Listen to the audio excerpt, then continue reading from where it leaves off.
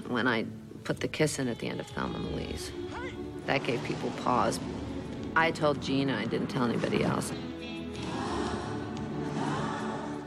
My feeling was that they were beyond sexuality, that it was a kind of love. If you're about to go off the cliff, I don't think you're really making a pass at somebody. To me, it was a declaration of that they were at a point where they were finishing each other's sentences and they were really there for each other. And, you know, in the tradition of Butch Cassidy and the Sundance Kid, except they didn't go down in a rain of bullets.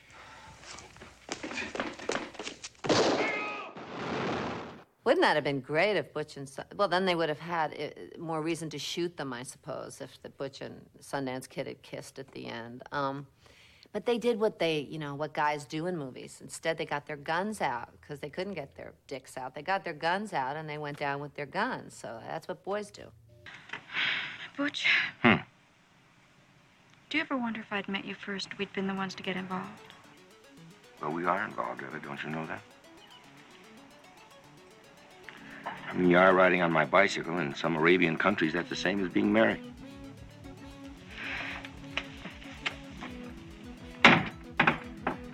Hey. What are you doing? Stealing your woman?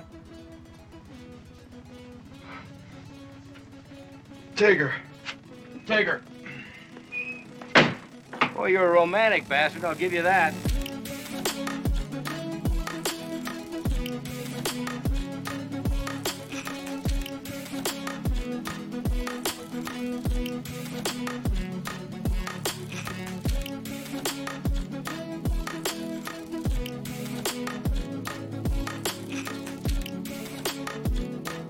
Hello and welcome to the Hyperfixation, where my friends come onto my show and tell me about things that excite them for 30 to 45 minutes or more so I can acquire an approximate knowledge of many things.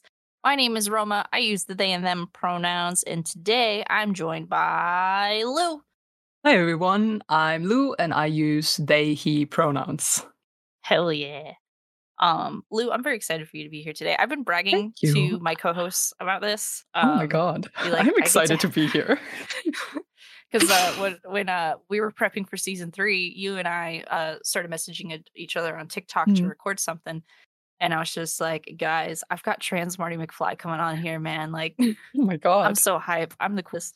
I can't believe it. And I was doing the same thing when I told all my friends, oh my god, the Hyperfixation messaged me. They want me on their podcast.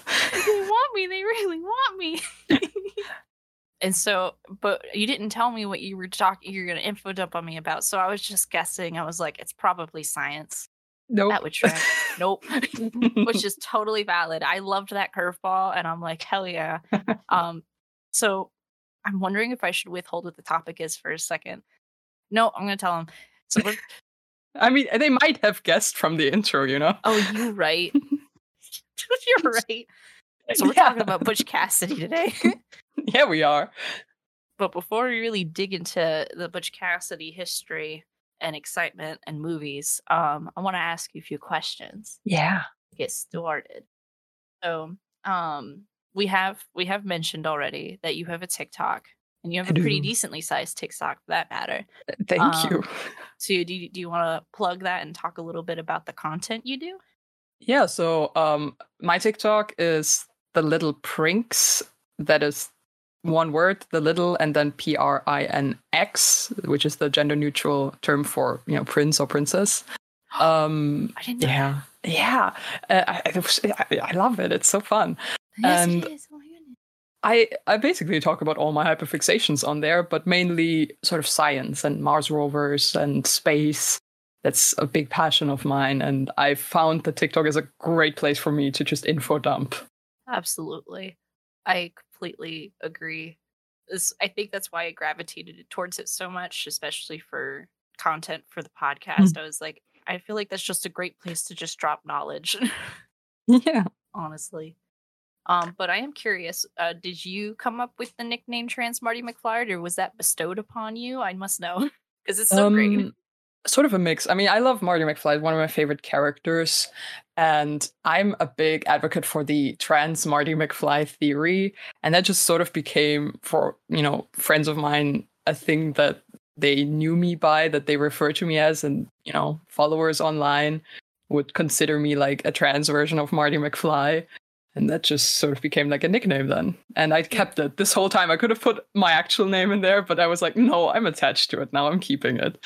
Oh my goodness, because you should just, it's an audio format, so you couldn't see my face, but I did not know that there was a theory that Marty McFly is trans, and I love to hear it, and I need to research into this more later on. Next episode, next time, I'll talk about trans Marty. Hell yeah. Yes, so you got the Tickety Talks, and we met on the Tickety Talks, but we're here to talk about Butch Cassidy. So I'm curious as to where this hyperfixation started for you. Like, did it start last 2 weeks ago? Did it start 2 years ago? Was it a childhood moment where you looked up at the screen and went, oh, hell yeah, that's it? So it did start a couple of years ago. I don't know if it was 2 or 3. I don't know. But I watched the movie Butch Cassidy and the Sundance Kid, starring Robert Redford and Paul Newman. And I was immediately in love with this movie. It's one of my favorite movies. I highly recommend it. I think it's one of the best movies ever made. And, I'm a bit of I'm a huge Western fan. Like, growing up, I was so into this stuff. I always said when I was little, like, I'm going to grow up to be Lucky Luke. Like, I was so huge on that stuff. So it's just natural that I would watch a Western like Butch Cassidy and the Sundance Kid and get obsessed with the movie. Absolutely. But I think the main thing that like ended up with me like researching a lot was that the movie has hella queer vibes. Yes. It was made in 1969. If you don't know, Paul Newman is sort of, known to have been queer in his time. So that was already like a good start, even before watching the movie, knowing this about the actor. But the movie is incredible with it because it feels like it shouldn't have been so obvious when they made it at the time, and they probably didn't even intend for it to be obvious. But when you watch it now, it's like, oh, this is like, there's something happening here, because it's about these two guys, Butch and Sundance, and also Sundance's wife, who's not really married, who in the movie is called Etta, and the three of them are 100% a throuple. Like, this is a relationship with three people, and they can't say it explicitly, but you can tell that that's sort of the vibe they wanted to bring across. It's incredible. I love this. I love this queer polyamorous representation in 1969 Western. Yeah, it's incredible. The movie is written by William Goldman, who you might know from The Princess Bride. He's an incredible movie writer. And that is, the whole script, every time, every scene, I was like, wow, oh my God, I can't believe they did that. It's just incredible. And the queer vibes are absolutely stellar.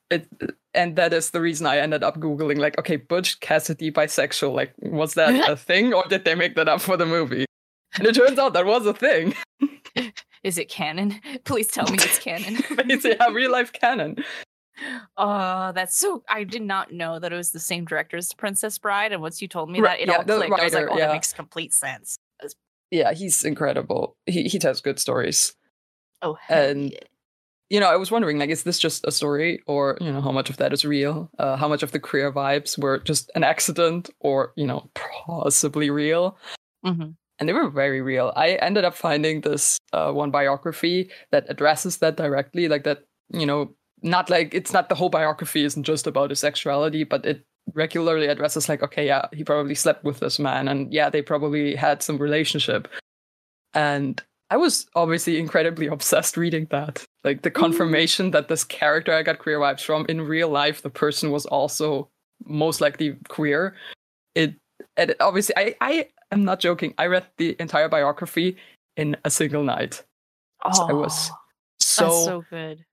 Into it. I read that. I mean, it's not like a perfect book or anything. I have some notes, but the way that this person is represented in the book just absolutely captivated me. I had to read it in a single night, and then I went on to read 2 more biographies in the same week. I was absolutely captivated. That's my favorite energy to be in, where like you're full, like, by the throat in the hyperfixation, and that's all that matters, and the serotonin is just so good.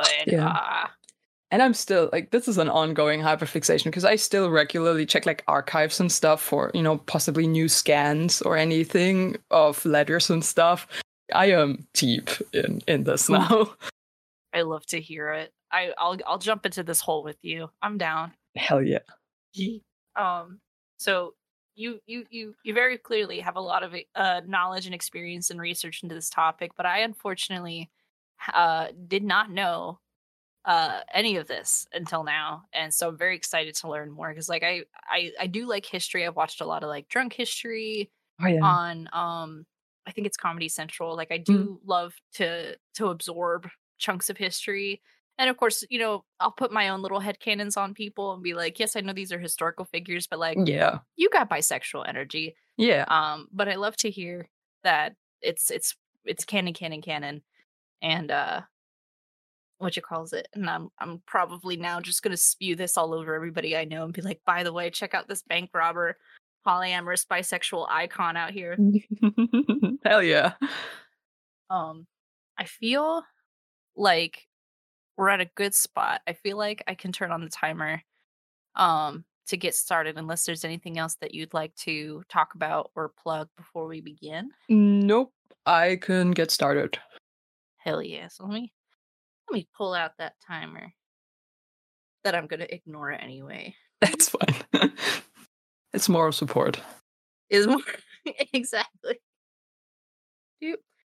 There's times where I'll set this timer up and I disregard it so much that it won't be till the next recording I do where I look at it and it's like, oh, it's been 9 days and 13 hours.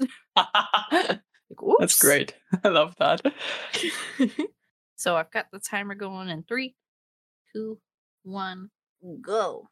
All right. Yeah. So the thing that captivated me was this first biography. I think it's a great starting point if anyone wants to get into this person and I think this is actually a funny sort of way that this person works. When you read this, you're immediately fascinated, immediately into this personality from history. And the thing is that is what he is famous for. He is famously a person that everyone who's ever met him fell in love with. And I mean everyone. Even the people who had reason to hate him seem to love him. Just unironically. He's got Riz. It's like, I don't know how to describe it. It's like if you made a D&D character and maxed out the charisma, but also all the other stats are great, but especially the charisma is like just off the charts. Like no one has ever had such a charismatic character. And he always rolled a nat 20 on every interaction he's had. That's what he was like. I love that. Oh my goodness. It's just unbelievable. And obviously, he was a person. He was probably not all perfect and great. And all the stories are not 100% verifiable. But, there is a theme in all the anecdotes about him that confirms that, yes, everyone loved him, and because he was just so unbelievably charming and nice, and it's just, you read that, like you go into a biography about an outlaw with expectations, and he doesn't meet any of them.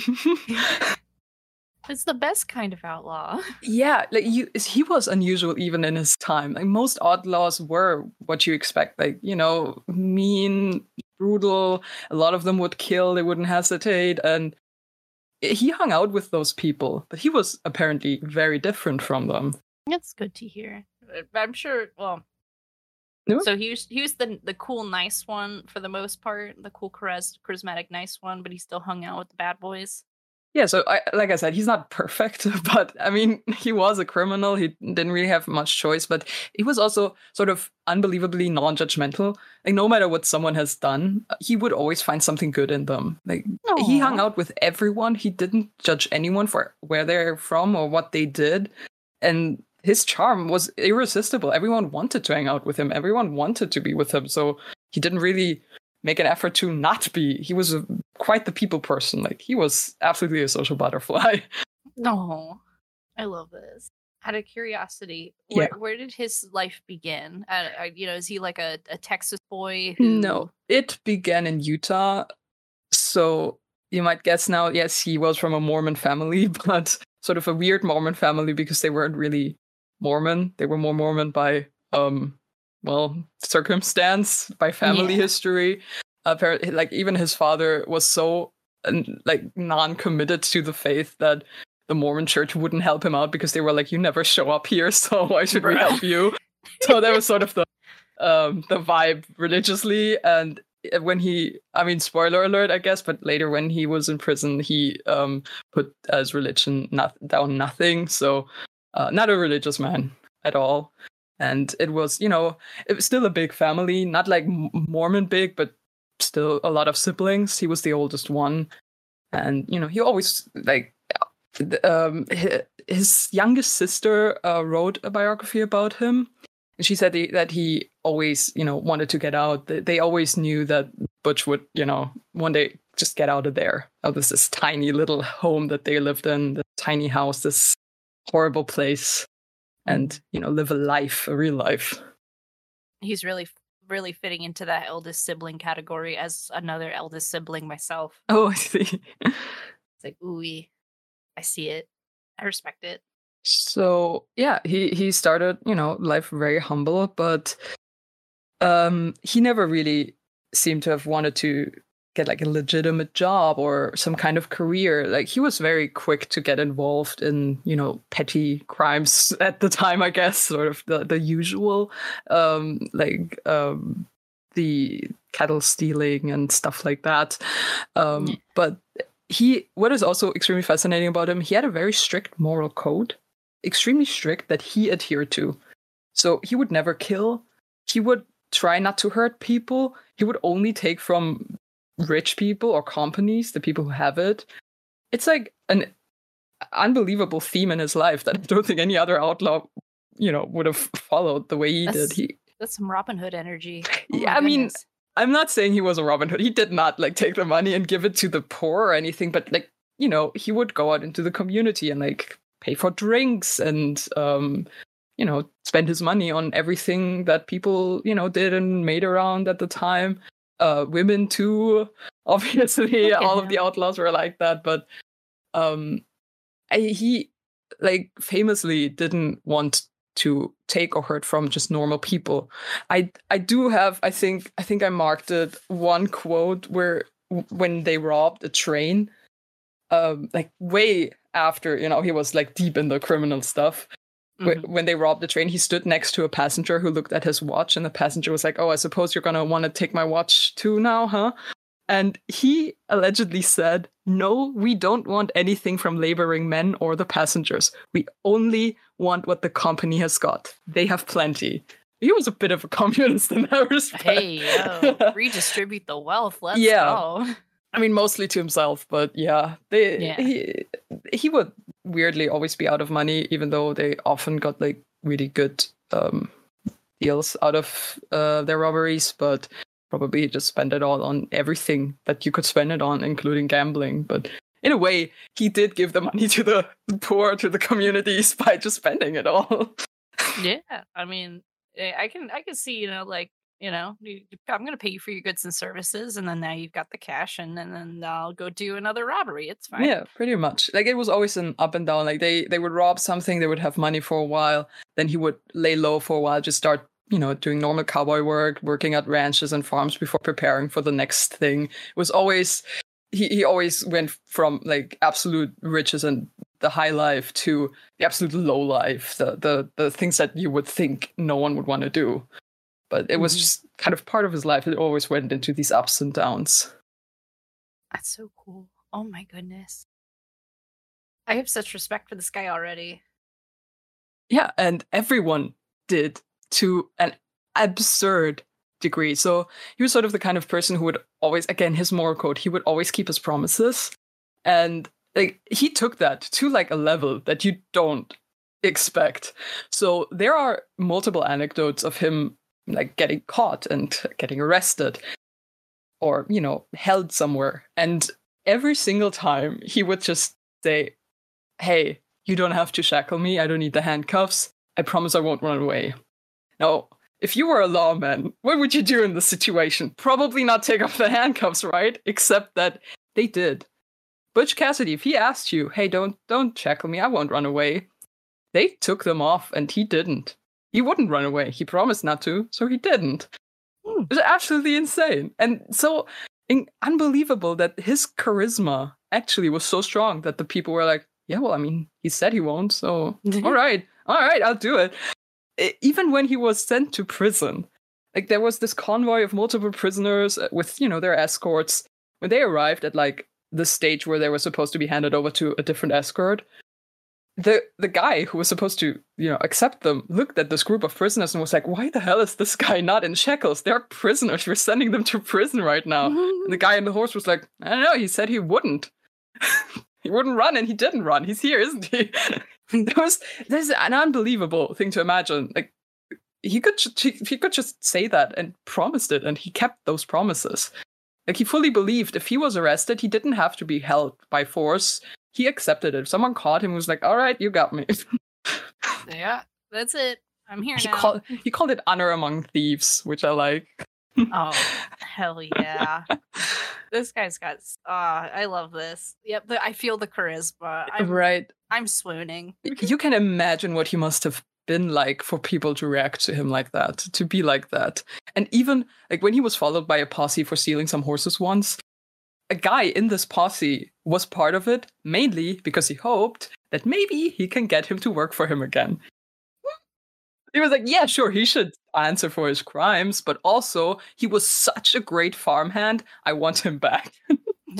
Can you sentence to be working on my farm again? Because he'll do it. It'll be fine.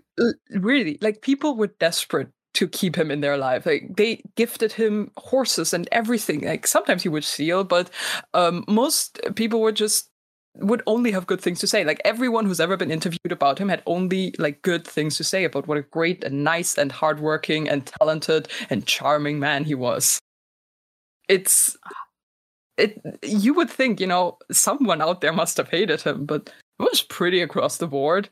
Most people loved him, adored him, had only good things to say about him. Apparently he would always have candy on kids when he went into town. Like they would just go be all around him and be like, here, I've got some candy for you. Like oh my goodness. Unbelievable. I'm shook. What a good bean.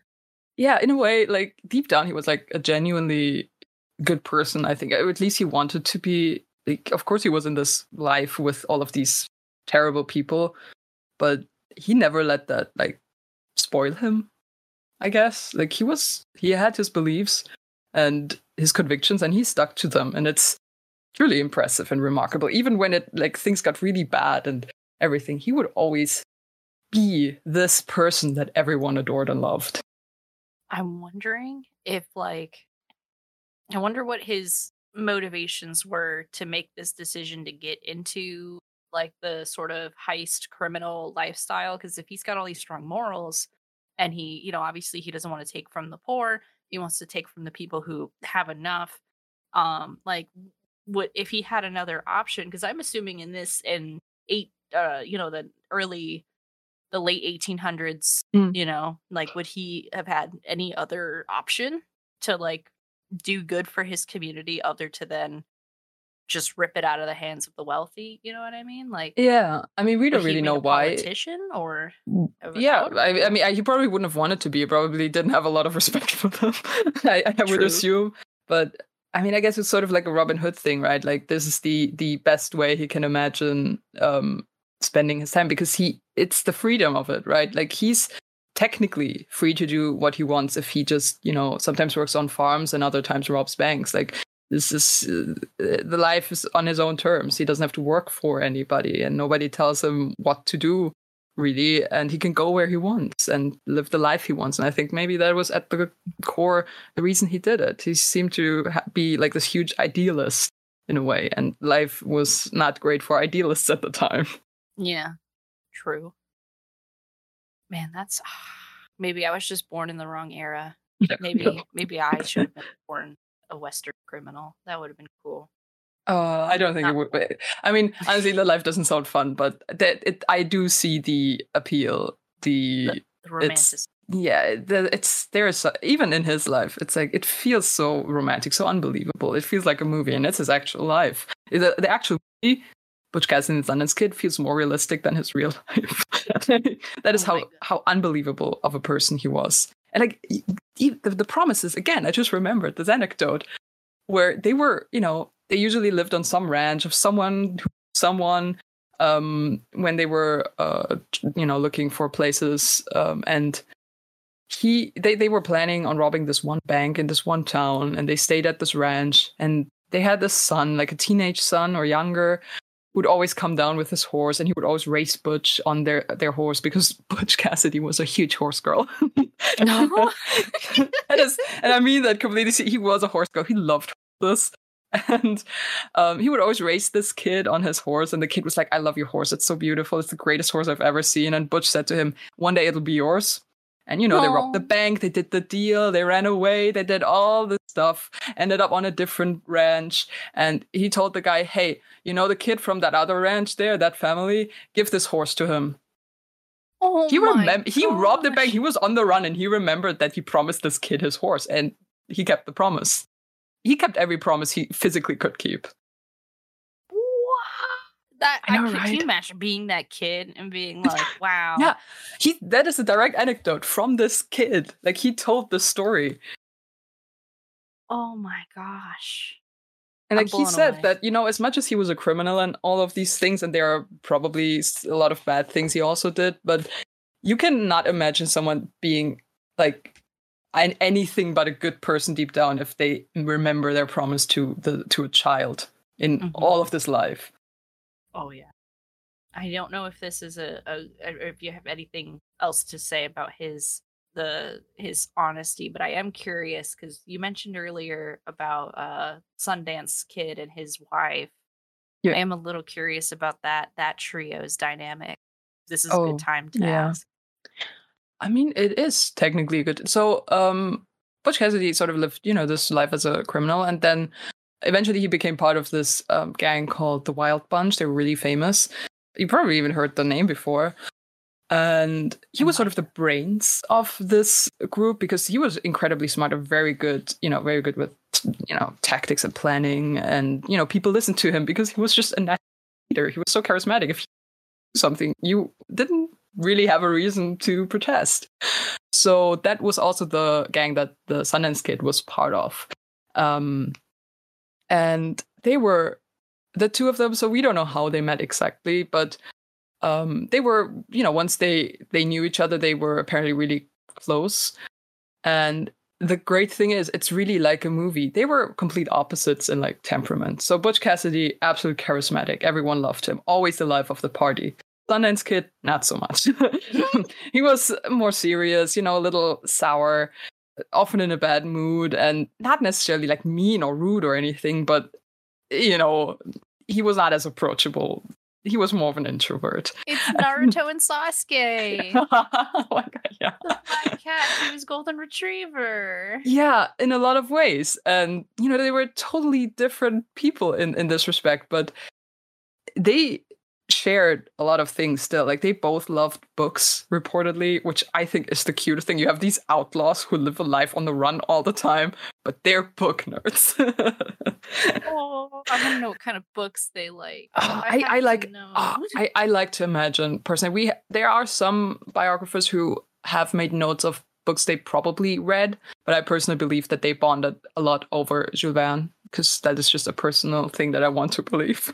Wait, what? I've never heard of. What is? Did you say Javin? I don't know how Americans pronounce it. I'm so sorry. 20,000 Leagues Under the Sea. Yeah. And he wrote all of Jules Verne. Jules Verne. Okay, thank you. I'm so sorry. I'm terrible sometimes. And that is just my personal belief. But yeah, they loved books, and the Sundance Kid reportedly got into this outlaw life because he read books and he really thought that sounded amazing, like a great life, and that's the reason he went into it. And in a way, that's also what Butch Cassidy did. He heard about this incredible life where you're free and you can do what you want, and I loved it for them. And they both loved horses. Like I said, he was a huge horse girl. The Sundance Kid as well. Yeah, they probably bonded a lot over horses. And like, they were opposites. Like, you couldn't write this in a movie because people would be like, that's a little too on the nose. Like, I just told you how Butch Cassidy would never be shackled because he promised to never run away. Well, when the Sundance Kid would have handcuffs on him, he would make like a magician and get out and run for it. Like, this man could not be tied down by any shackles in the West. Like, there was an anecdote where he had like the state of the art, like the newest, most securest handcuffs on him, and he got out of them. Oh my gosh. Absolutely. There's a story where he was escorted to like prison, and when the guard who was escorting him went to the toilet, he got out of the handcuffs and jumped off the train. Like, this man could not be held. I love that chaos energy. Such a like, if you made a movie like this where you show them side by side, you would think, oh, come on, really, that's a little much. But no, they were really like that. Like, when Butch was in prison, he was sitting there. He was like, all right, you got me. I'm gonna sit out my sentence. That's fine. He was, peaceful prisoner. Sundance Kid made a run for it. He tried to escape.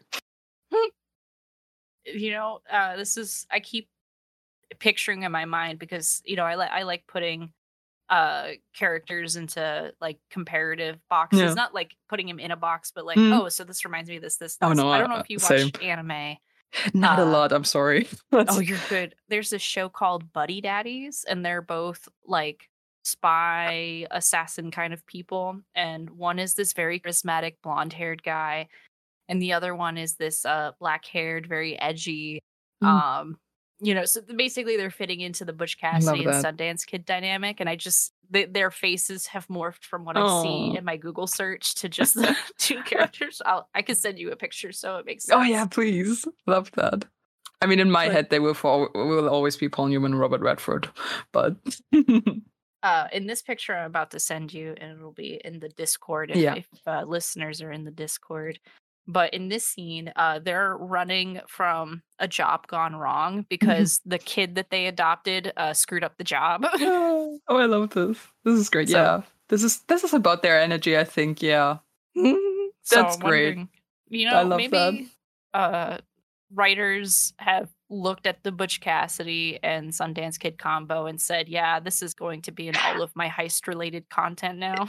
Yeah, I mean, it is really a relationship between characters that is just tropey as hell, and it was real. Like, it was unbelievable to read, and everyone reports it like that. So I mean, it was real. They really lived the most tropey life imaginable in the West. That's so great.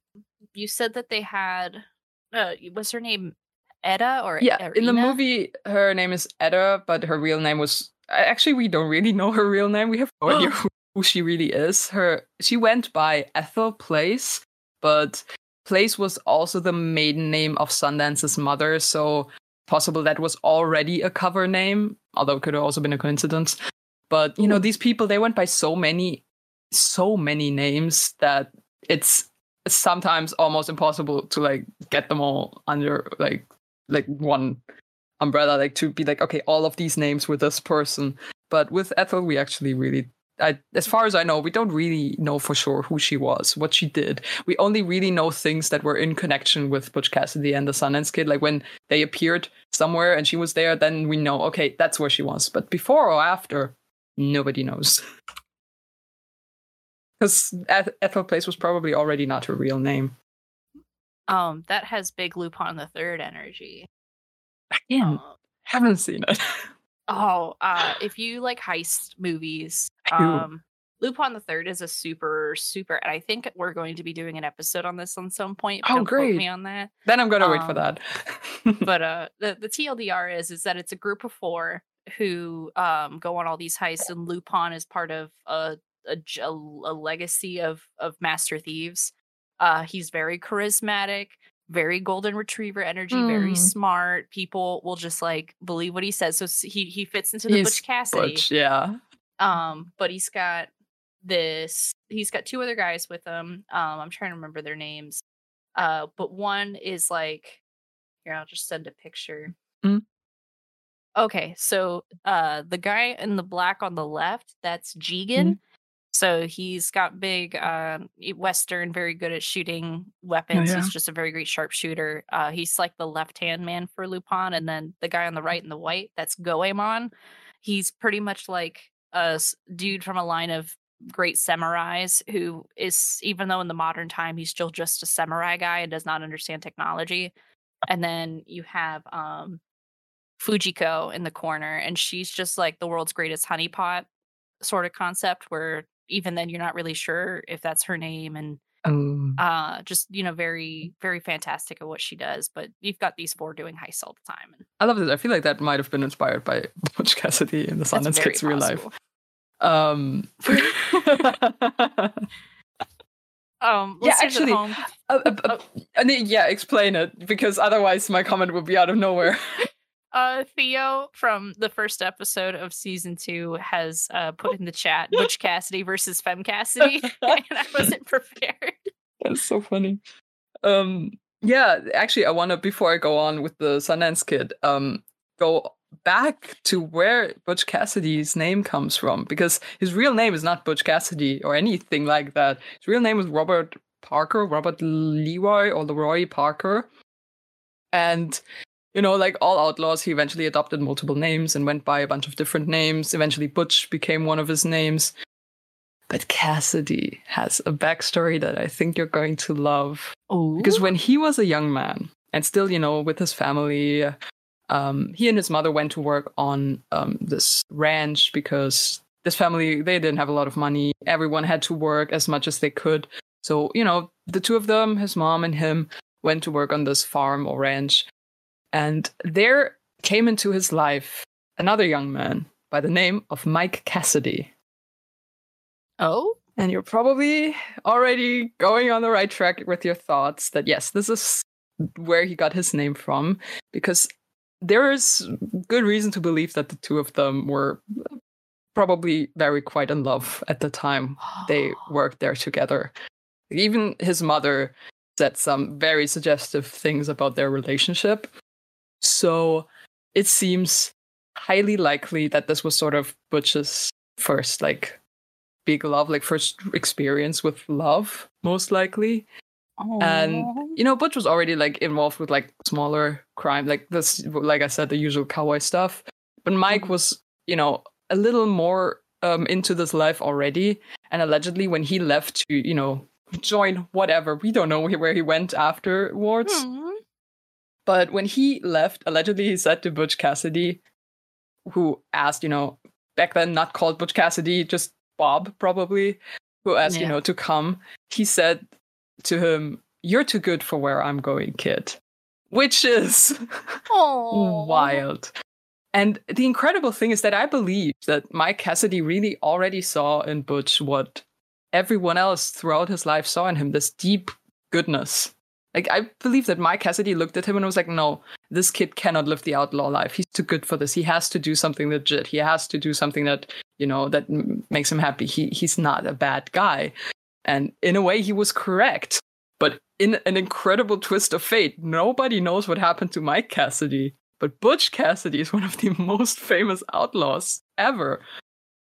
So he left saying that, my life of outlaw living is not for you. You're too good for it. And, eventually Butch became the one who was the outlaw and under his name. And it very much has the vibe of, I took his name. You take a name in a marriage. That is absolutely the vibe to me. Why would he pick the name of this random guy he worked with on a farm when he was young? If not because he's still so deeply, he still remembers him so fondly and still loves him. It has such huge romantic vibes to me. So Mike Cassidy disappears into the ether to do more crime. Yeah, pretty much, leaves him, I'm assuming he left Butch Cassidy behind. So he goes, actually, I'm going to make you proud almost and out of spite. And so it's I don't know if it was out of spite, but I always like to imagine that it was sort of a message hey, I get why you left. I was very young at the time and I see why you said that, but I forgive you. I still have your name because I still care about you. It's okay. Wherever you are there. I'm Butch Cassidy now. I have your name now. I married you in my mind. I like to think of it that way. He was a hopeless romantic, I think. In many ways, I can tell that he was a bit of a hopeless romantic. And I like to believe that already started there when he decided one day when he was, asked, hey, what's your name? And he decided, Cassidy. It's Butch Cassidy. He decided that would be his name now. That is so wonderful. And now romance novels are on the shelf of my fictional canon of things that Butch Cassidy reads. Yeah, probably.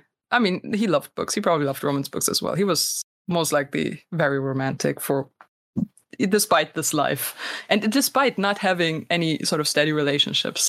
Like I said earlier, that the biography addresses sort of the topic of his sexuality, and it goes into like how, this, as a lot of people know now, that cowboys were usually kind of involved with each other in some way. But it was this, like, you wouldn't talk about it, but everyone kind of knew that out there, it's just often just two guys, stuff happens. And, maybe some of them were genuinely in love. Nobody would like say it out loud, but we just know that was known and kind of accepted in a way, as long as you didn't talk about it.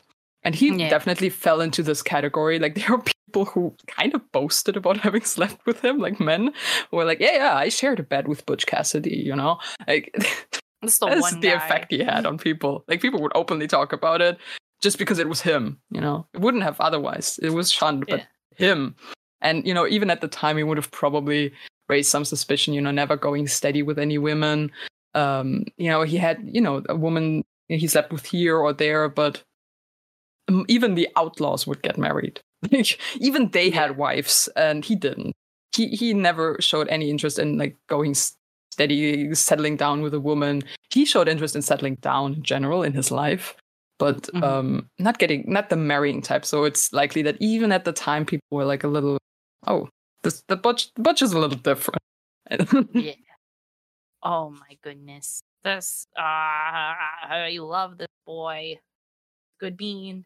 And I think that is a good segue to, back to the Sundance Kid and Ethel, who, there were many people in Butch's life who were really important to him, whose names really deserve, to be put next to his. Like, Elsie Lay was a person he worked with a lot, who he did a lot of stories with, who was part of the Wild Bunch. Some people even say that the Sundance Kid in the movie was inspired by both the Sundance Kid and that guy, because, they were really close. But the thing is, none of these people are the people he ran away with. He ran away with the Sundance Kid and Ethel. No. And it is truly an unbelievable story. So, after crime after crime after crime, trying to settle down, trying to make deals that maybe, hey, if I do this for the government, can they, forget about wanting to arrest me? Is that a thing we can do? He tried everything.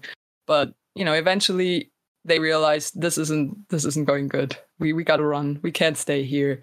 And the three of them, three people. Remember, it's just this allegedly married but not really married couple and this guy. Oh my goodness. They decided to run away from the United States to Argentina, to go straight there, to settle down there, essentially.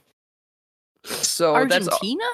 Argentina, because that was far away. And it was sort of, at the time, it was like this novel place. Like, people, you thought that Argentina was like the next big thing. Like, that's the country where stuff's happening. And it also had a similar climate to this Western United States sort of climate.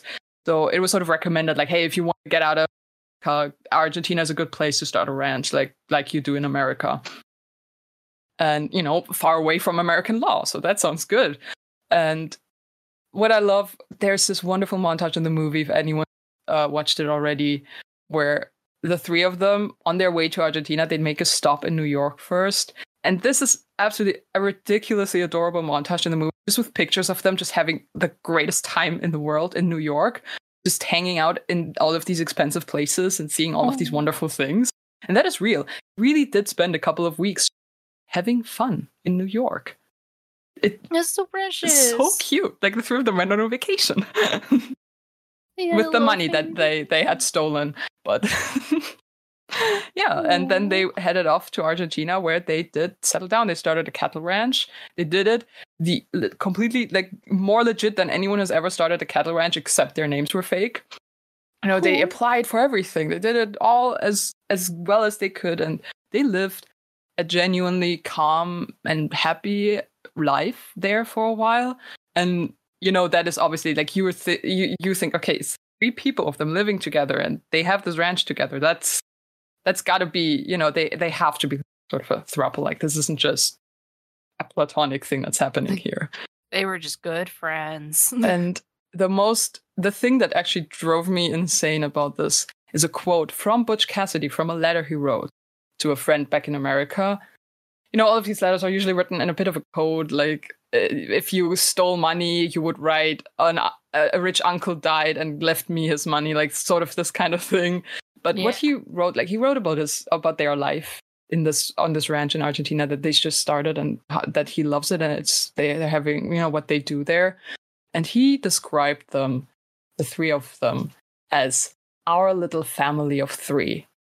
Aww. And it absolutely is the most beautiful thing I've ever read. Like, this is the most wonderful polyamorous quote I can imagine. Our little family of 3 living in Argentina. They had a little cocker spaniel, I think. How cute.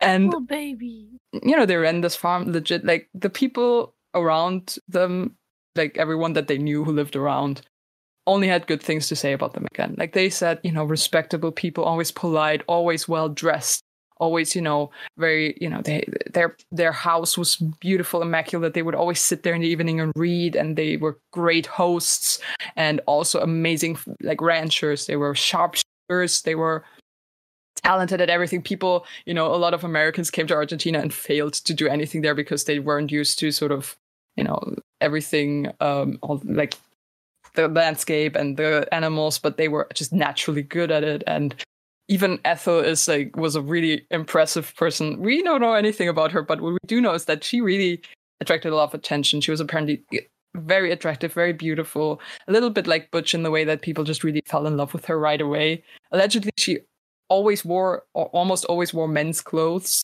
which was very unusual. She was also a sharpshooter, so there's some wonderful gender stuff going on there too. Just the 3 of them had the most queer vibes imaginable, and they lived in this little farm in Argentina for a while. Just this queer throuple that everyone loved because they were so polite and nice. This is goals. This is life goals. And this is beautiful, and I wish that it had ended there, but unfortunately it didn't. Unfortunately, it went very bad very quickly. Because they were still being chased technically. So in America, people weren't happy about what they did. They wanted them to answer. Like, they wanted them to come back and go to jail or something, or be publicly executed or something. Like, they can't just run away. So that is sort of, I guess, the downside of how charismatic Butch was. It was that the people who wanted to catch him, they wouldn't just completely give up. So they sort of animated the local, the authorities, like, hey, so there's 3 Americans living in your country who are the worst criminals imaginable. Like, they did unspeakable crimes. They would always exaggerate so that people would be like, oh, okay, I listen to you. And they were like, if anything happens in your country, if anyone robs a bank, it's them. You have to get them. Put out a warrant for them. And so, unfortunately, some Americans robbed the bank. It wasn't them, but some Americans did. Probably they were even friends of them because, at the time, Americans would find each other, even then, in these places. But they weren't involved in the robbery. They wanted genuinely to go straight. They wanted to settle down and live a normal life. But because it was Americans who robbed the bank, immediately the search went out for Butch and Sundance, who were the main suspects, despite not being involved. And that is, to me, the saddest thing. Their life was essentially ended eventually because of something they didn't even do. Like, they did so many things. They committed so many crimes. And the one thing that, like, pulled them out of their possible happy ending was something they didn't even do, because the Americans were so crazy about catching them that they were just like, hey, whatever happens, it's them. Get them. You have to catch them. Even though they didn't do anything. Like, people were reluctant about it. The local sheriff, or whatever it was called, of the area they were living at, liked them so much that he told them, hey, they're looking for you. Get out of here. I'm going to look the other way. You guys get out of here. I have no reason to support this chase for you. And he lost his job for it. He lost his job for looking the other way while they, sold their stuff and left. Aww. Again, people loved them. So, but unfortunately, the authorities believed the Americans that these are like the terrible criminals that they have to get. So now they lived a life on the run again. And that was sort of, they said to friends of theirs that, you know, they really thought that maybe they could settle down, but they now realize that they will never be able to get out of this life. So they might as well just go back into it. Like, they can't settle down. They tried it. It doesn't work. So, you know, if they're already on the run, they might as well just go back full into this life. And there was some back and forth. Like, they ran away to, I believe, Chile for a while, and then came back to Argentina to rob a bank, with giving them a good reason to chase them now. And, you know, split up again. Eventually, Ethel left the two of them. We don't know what happened, if she died, if she went back to America. Nobody knows. Again, incredible woman. No one knows what happened to her. But you know, Butch and Sundance eventually came together again in Bolivia. And so they were just running all over Southern America. And in Bolivia, they planned to heist, they planned to rob a bank, didn't really work out. Like, tensions were already high. They were being chased. People looked for them. People knew about them. There were like posters for them everywhere. Like, most authorities would recognize them probably. So they knew it wasn't like ideal, but, you know, they kept moving. And eventually they robbed this, like, it wasn't even like an impressive thing. Like, they just robbed, what are they called? Like a payroll transport of some company, like people who put the money on mules and walk down the mountain kind of deal, you know? And the funny thing is, the people who were robbed tell the story that they were extremely nice. Like, they were so polite about it and so cordial. Like, they always were when they robbed someone. Like, they didn't hurt people. They didn't kill people. They were very nice. They were like, hey, don't worry. Hey, it's all good. Don't worry. Hey, wonderful mule you got there. Can I have that? Like, they were just... Like, the last thing they stole, even then, they were still the nicest thieves imaginable. Even then, they were polite and didn't hurt anyone.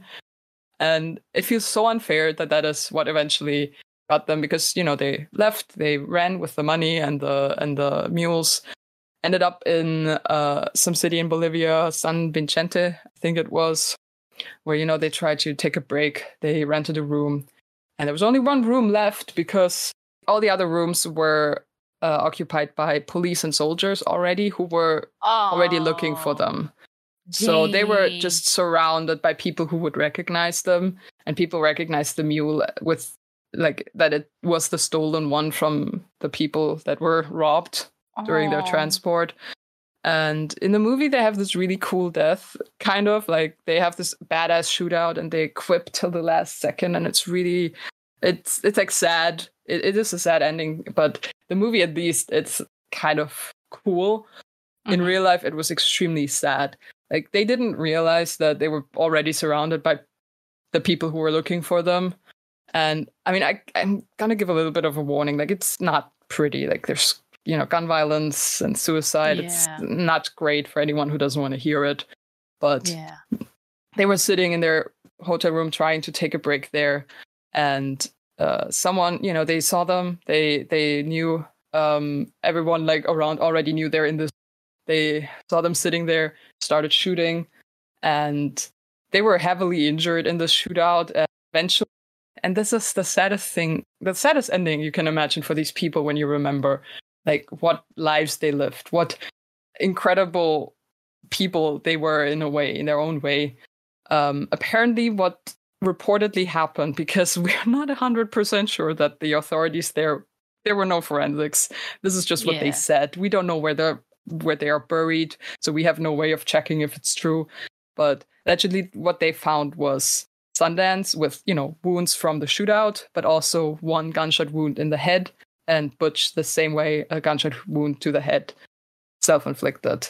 So apparently, in an attempt to not get killed by, you know, the law, they were like, hey, if we're going out on our own terms. So probably Sundance couldn't move anymore. I mean, they were heavily injured.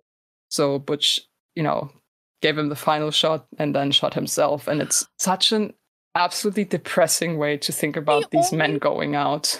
The only person he's ever killed Yeah. was his own lover. Oh my god. Yeah. It is. When I read that for the first time, I was sobbing. I was just crying so long, and My it still heart. makes me tear up. And it's so sad because if you imagine, and honestly, Charles Learson writes it so in a way that really got me. The way he phrases it really got to me. But maybe Butch probably already wounded someone fatally during the shootout. Someone probably died because of him already. But I mean, it was a shootout. Yeah. But really, the only person he purposefully and directly killed really was Sundance and then himself. And it's, if you think about the life they lived, this is such a sad way to go for them. You don't want to believe it. Like, it's just so depressing and sad. Like, this man who was just always happy and outgoing, sitting there wounded, just killed his friend, having to kill himself. And it's just absolutely unbelievable how sad that must have been, how painful. Oh, my poor heart. Yeah, I it can't was handle rough. It was rough because I was expecting sort of the same kind of thing like in the movie where they have this badass shootout and the entire Bolivian army is on them and they're like, hey, yeah, I almost thought we were in trouble there, and they run out, guns raised, and then you hear the gunshots and it's like, wow, what a way to go out. Oh my god. And then in real life it was so sad. I almost wish. I wonder what the decision was in doing the ending of the finale of the movie. Like, I feel like they would have known that. I think the thing is that William Goldman has also said that he didn't when he wrote that, he didn't want to write a proper biopic or anything. He didn't really do much research. So he wrote what he felt told the best story. So a lot of facts in the movie are very wrong. But he nailed the important stuff. He nailed the characters. Butch and Sundance are really the way that you imagine them from the stories. And, it's true that they ran away, but he leaves out a lot of stuff and he adds a lot of stuff. But the ending is it's a cool ending for a movie. It's a cool way for these badass men that you just watched for 2 hours to go out. And the way they did go out. I don't know when they made the movie if how much people knew about how they died, how sure people were about it, because there's always people who say, but no, actually, I think that they got out and they went there. There's always stories about how they definitely weren't the people who died there and they definitely went somewhere else. Yeah. But I guess William Goldman just didn't really care much about how they really died. And even if he knew, which I'm not sure, he probably wouldn't want to tell that story because that's not a great way to end your Hollywood blockbuster. So it is such a punch in the gut when you watch this movie and then read the real version. Yeah. Because it's already sad in the movie. But it's so much sadder in real life. We should really I want to have a petition now or a call to action of hey, somebody just real quick, please make the queer polyamorous movie of the century. Oh my god, I want to so bad. I have a Butch Cassidy biopic in my head that's canonically queer and everything and talk and shows how in love he was with Mike Cassidy and how he decides to take his name and everything. I have this ready and loaded in my head. This biography is real in my head. This biopic, I want it so bad. Yeah, there are some adaptations planned out there. Allegedly someone got the rights to adapt this biography into a show, I think, but I haven't heard from that in a while. But I really, really hope that it's good and queer and not weird, because it's so easy to make these people represent them really weird, and they're really near and dear to my heart the way that I've constructed them. Yeah. I mean, honestly, I'm glad to hear at least that it's going to be a TV show, because that gives you a lot more time to flesh everything out. But again, I don't know if that's still happening. That was announced a while ago. I have not checked back on it. We'll look into it. We'll find out. But oh my goodness, I'm so blown away right now because of course, like I said, I didn't know much about anything about Butch Cassidy. And in the beginning, I'm like, oh, we're gonna talk about heists. I love heists, and I mean, the heists are great. The heist stories are great. He was so good at planning, and they were legendary. And then you were like, by the way, it's very gay. And I went, yeah. Yes.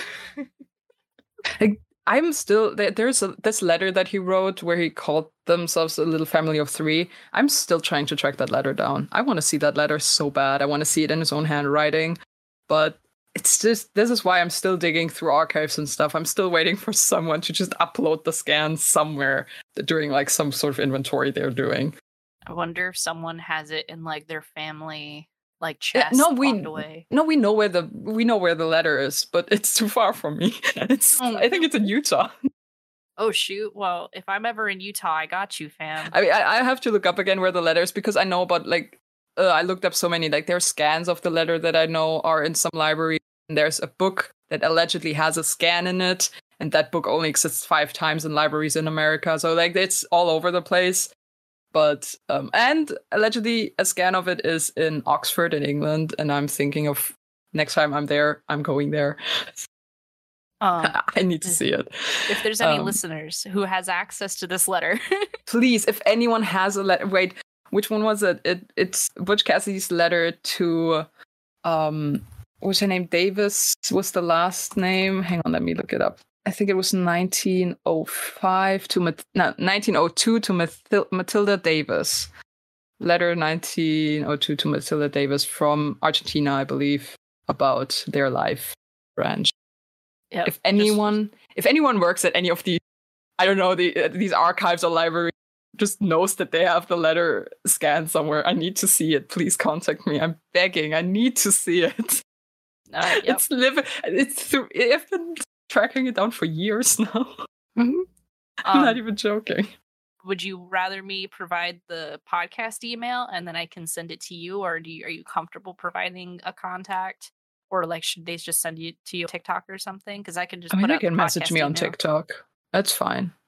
They can message me on TikTok, or they can email the podcast. Either is fine. The likelihood is very small that anyone happens to know whereabouts of a scan or the actual letter, but I really need to see it in his handwriting.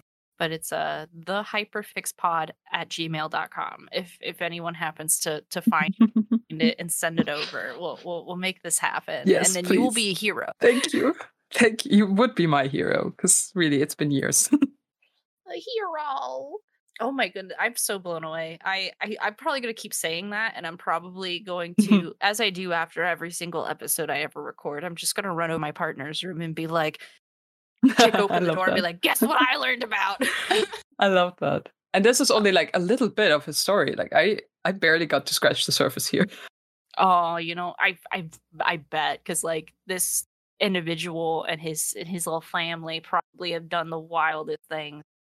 Yeah. And we probably don't even have record of every single thing, No, yeah. That is the thing, a lot of these stories, you have no way to verify anything.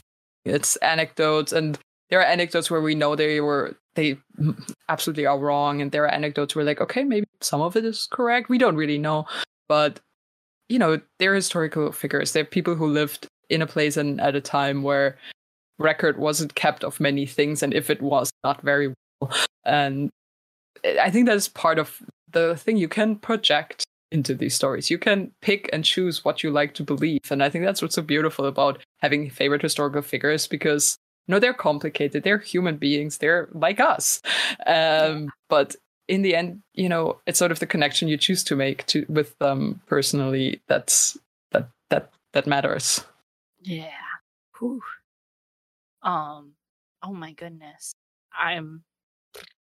My brain is so at the end of every episode I get this like incredible high from like getting so hype and learning about something, and I'm just sitting here, I'm like, oh, I don't even know how to proceed from here. Like obviously I gotta watch the movie.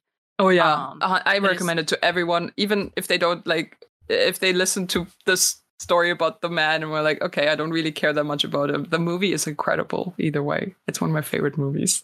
Absolutely. I'm curious. So you've had this hyperfixation for several years now. Yeah. And you've gotten into the movie, you've done a lot of research. But where do you see this taking you moving forward? Like, is there like content, like, we spoke briefly about the movie or the TV show that may or may not be happening. But like, is this just something that's going to sit near and dear to your heart, or are you going to pursue anything deeper with it? No, this is just part of my life. I think, like, the way that some interests just stay with you. Like, I will Yeah. always, if I see something that reminds me of him, always have this like happy feeling inside. And it's just, I will probably reread biographies, maybe read new ones I haven't read yet. And the usual, I will forget half of the things I knew and then have to start over because I already don't remember it.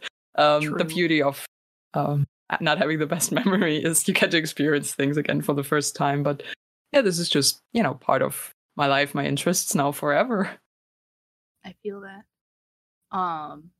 I respect that. What was it? I was thinking about it the other day. I'm like, it's almost been, in a couple months, it'll be 1 year of this podcast, and I've learned such a great deal of things about about all these things, and yet I still feel like I know nothing. Know what you mean, yeah. I mean, I came here and I reread the biography in preparation so that I wouldn't like say anything like grossly wrong that I misremembered. And I came in and I was like, I don't know if I know enough about him to talk about him. I was texting my friends like, I don't know, I'm taking notes right now, but I don't know what I'm going to like. I don't know if I know things. What if I say only wrong things? Like, I know what you mean. Like you just you feel like you don't know anything, even though you've absorbed all of this beautiful knowledge. Oh yeah, and there's times where I envy people who have so little information yet run with it, and so I'm like, man, if only. Oh god, yeah. I mean, I was really nervous. Like, I told my friend, "Hey, you know how I get about accidentally saying something wrong. I can't handle it. I don't know if I should do this." Calm down. It's great. There's a beauty to it because you've done a lot of research, but this also gives a great opportunity for conversation, like, oh, I have this resource on this, and people can get into it more. So that's why we got this beautiful little Discord tab where we can jump. I didn't put anything in there. I was just talking. I think there should be at least one picture of the two from the movie because they're beautiful, beautiful men. People need to see them. I'm gonna pull an image from Google. Is it I'm gonna drop it in there. This one's just really edgy. Hell yeah. So there's a beautiful picture. Wait, let me see if I can find it of the two of them posing on that. Hang on. So I'm assuming mustache is Butch Cassidy. No, mustache is the Sundance Kid. Ah, okay. Butch Cassidy was famously clean shaven for some reason. And then one day eventually sporting this like small tiny mustache. He adopted the tiny mustache. I love it. I can't find the picture right now where they're posing really wonderfully on set. I only find really truly bad quality versions of it. Is it this one? Yeah, exactly. I couldn't find a good quality one. They were all cropped. Yeah, beautiful. I love them. These two guys, man, they were something. Oh yeah. I mean, they are probably the reason that this movie had the queer vibes because the two of them had chemistry that was just out of this world. Oh, beautiful. I love the outfits too.